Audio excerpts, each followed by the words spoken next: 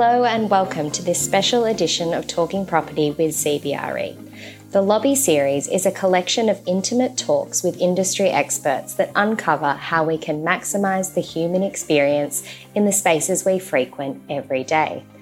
Each episode takes place in the lobby of some of Sydney's most iconic buildings and brings together our very own in-house experts with market leaders who are shaping our future cities.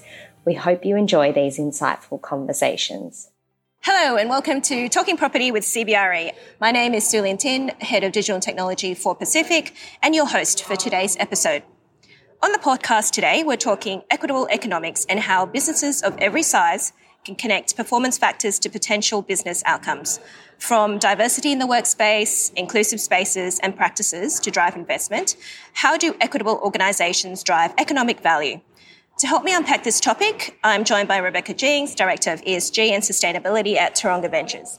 Rebecca's career has spanned in-house ESG-focused business strategy development and program deployment to consultancy and advisory. She has previously worked with the UNAA as a board member expert on industry approaches to climate change responses. She has a track record of creating meaningful real-world solutions to achieve the vision of the group. Rebecca has a reputation for leading and building teams and working with boards through periods of change and growth to deliver tangible business outcomes. She has a focus on the intersection of ESG and real assets, and through Taronga Ventures Advisory is working with companies to leverage technology and innovation solutions to mitigate ESG risks and take advantage of sustainability-related opportunities. Welcome, Rebecca. Thanks for joining me today. No worries. Thanks for having me. Can you give us, our listeners, a quick overview of the work Taronga Group do? At Taronga, we're Asia's leading innovative and technology investor, and we have a focus on real assets, so buildings and infrastructure. We've got 3 business units. The first one is our Real Tech Venture Fund, and so with this part of the business, we invest in emerging and innovative technologies that disrupt and evolve real estate, and we try and take a responsible lens to that. We've got our Real Tech X innovation program, which works with new companies and startups to foster their growth and development. And we've got our Taronga advisory arm, where we support corporates and participants in the real assets industry to deliver ESG and innovation programs.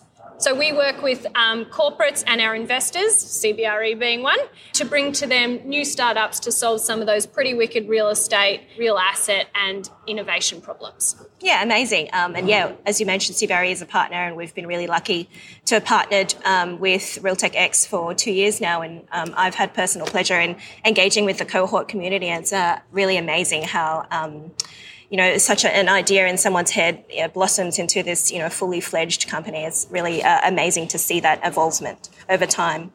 So what role do you think startups play in bringing diversity of thoughts and ideas into organisations?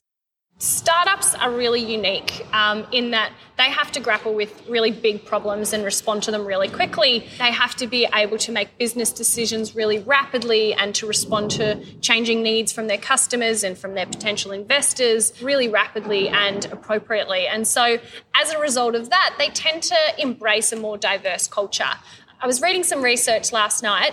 Businesses that make responsible decisions tend to be more diverse, and whether that's gender or ethnic diversity. And we definitely see that reflected in startups. And so corporates like CBRE and any other building operator or just general corporate and occupier that work with these startups will naturally take on that diversity and that diverse and inclusive culture, and that will bring innovation to their own way of solving problems. As we know, one corporate, one business can't solve all problems, and so working in partnership with these groups is important and will continue to further the diversity. Yeah, amazing.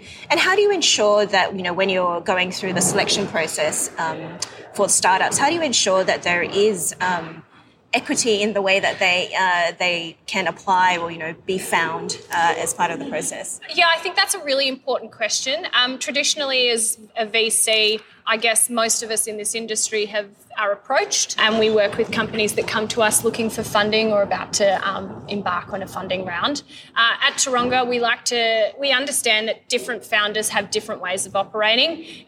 Men operate differently to women, and different ethnicities have different ways of interacting. And so we're out there in the market actively seeking different founders and different organisations that meet the requirements of our investors. Yeah, amazing. So what sort of emerging technologies that you've seen through the Real Tech X program do you see having an impact on that S in ESG? S is really interesting. Traditionally, I think as a community, but also as a real assets industry, we've addressed environmental because it's quantitative, we can see it, we can touch the waste, we know we're consuming energy, there's lights that are being powered, so it's been really easy to address. But the S has tended to be more fluffy and more emotional and harder to put your hands on, and there's less quantifiable parts of it. And so because it's qualitative, it's easy to just sort of work around it.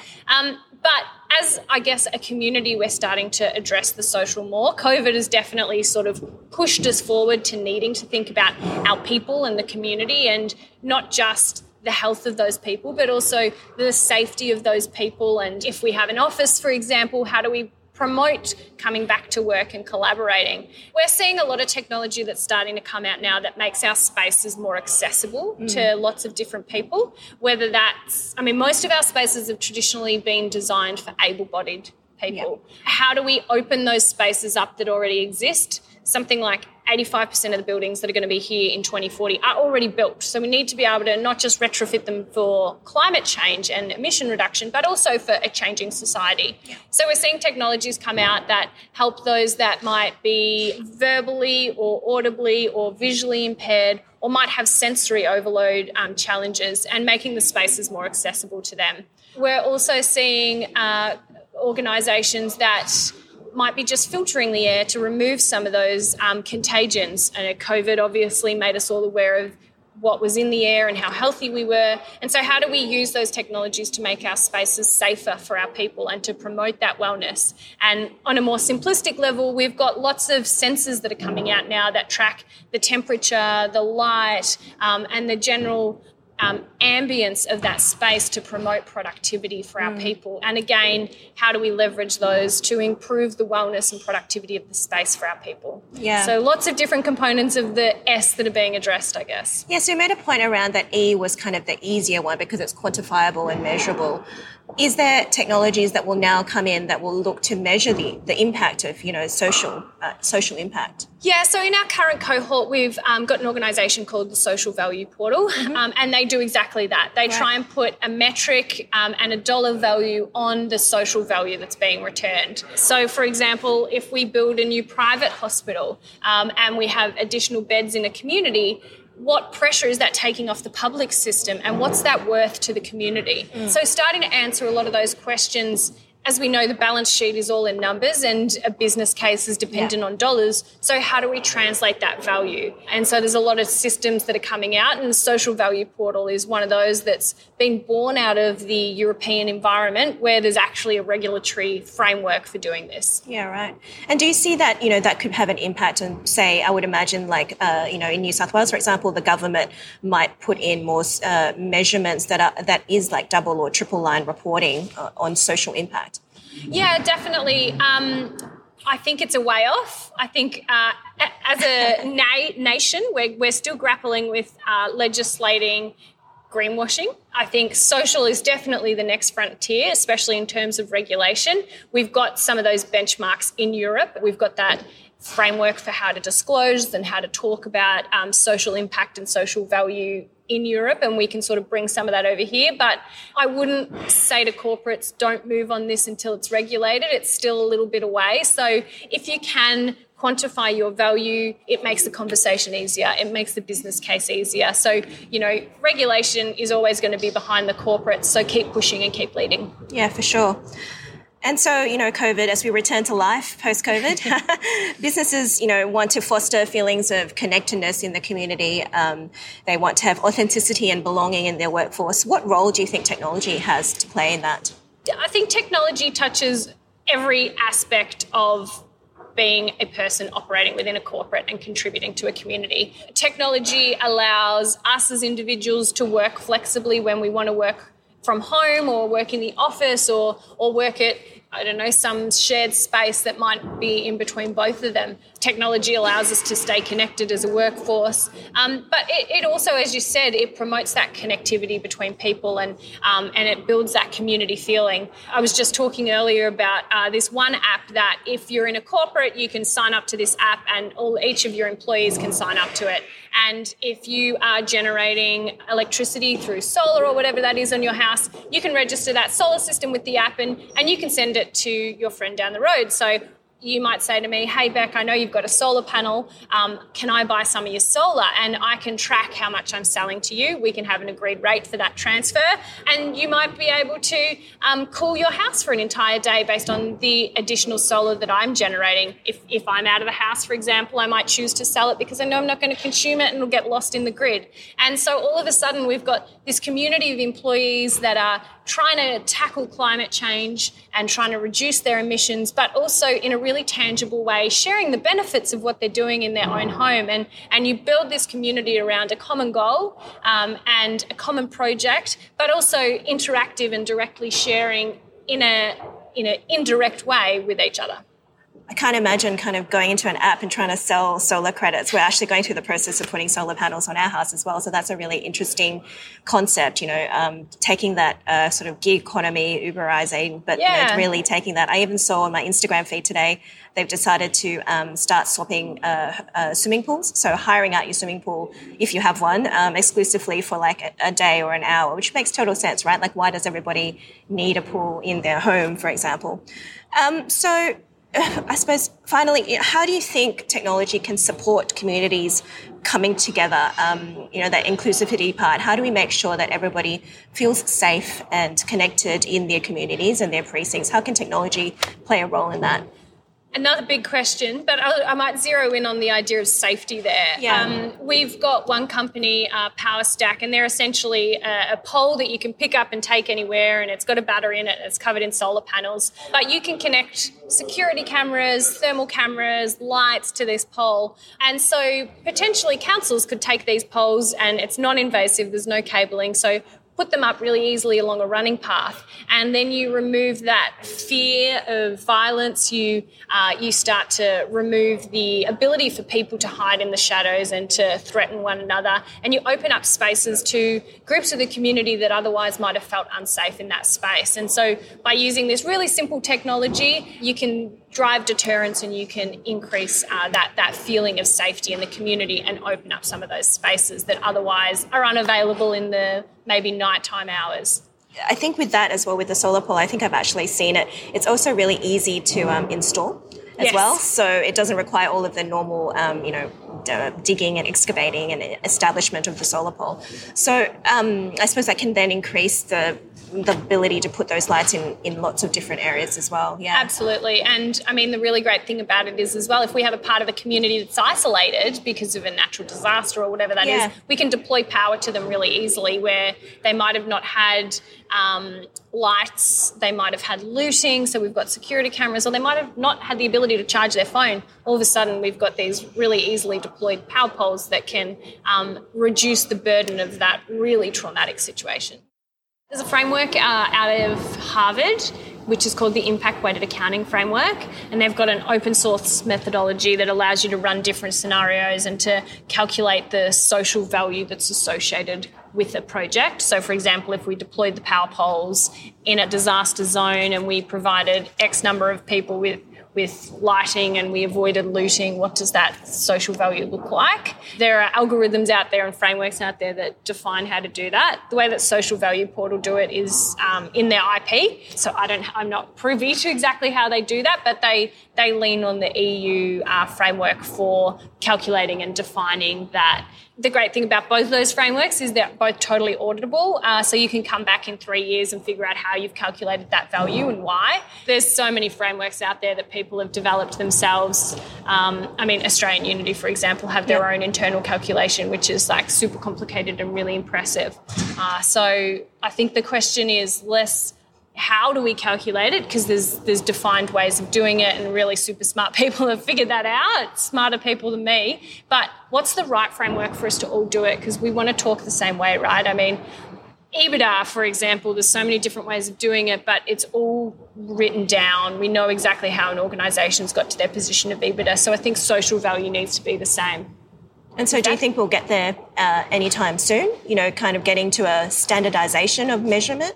Yeah, I do. I think we've got an increasing culture of accountability. We've got a consumer that's increasingly aware of the impact of the products they're purchasing. They're increasingly aware of where their super's going. And so I think that as that culture of accountability drives up and ramps up, and it is definitely already filtering into the social space, we're going to see some sort of global movement towards a commonality and a common approach for that.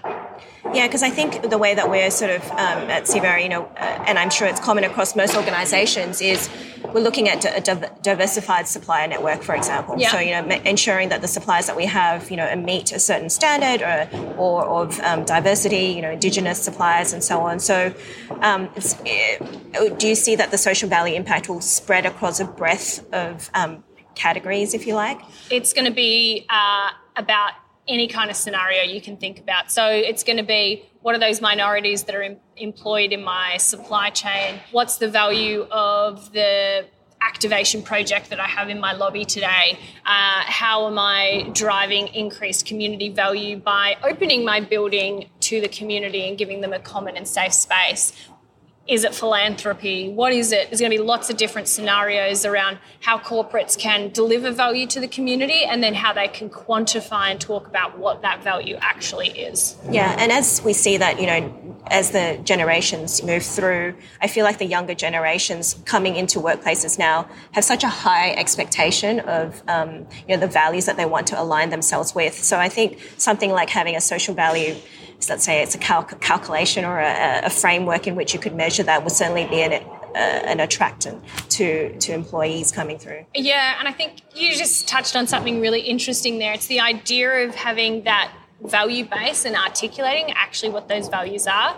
We've got the Sustainable Development Goals, and there's 17 of them. And one company cannot address every single Sustainable Development Goal. We generally choose 3 to 5 and we work towards those. And so, like you said, the next generation are going to try and align their employment and those that they're spending 40, 50 hours a week contributing to with their own value proposition. Being able to talk in terms of those values and the impact driver is going to be super important. Yeah. The accounting is obviously really important to make sure that we're actually doing what we're saying, but articulating actually what are the values. One company might participate in volunteering to protect coastal degradation, for example, and another might volunteer in a soup kitchen, and that is in terms of alignment of their own value proposition and the values that are important to their people. Yeah, you're totally right. It's about being able to zero in on what those important values are and then how do we address that, and then how do we account for the impact associated with addressing those. I think it's also just about comparing apples to apples, right? Yes. Every company has its own kind of corporate values at the moment, but there's no way to sort of measure that between, a blue company and a red company. If they say that I value diversity, what does that actually mean and how are they actually implementing it? But if you've got a common framework and a common definition of those, that makes it a much easier conversation to have because you're talking about the same thing. In Europe, for example, if you're looking to say that you have a green investment, you map your investment to the 17 Sustainable Development Goals. Yeah. And so all of a sudden we're using the same language, we're using the same framework, we're thinking about problems in the same way, and we're not confusing people with lots of different words,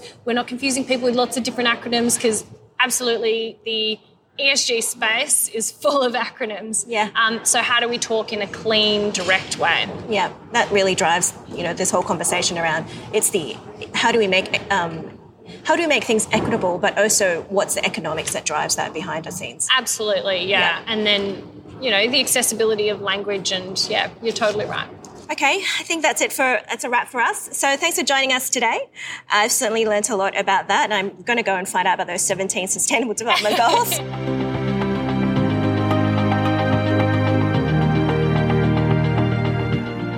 Thanks for listening to Talking Property with CBRE.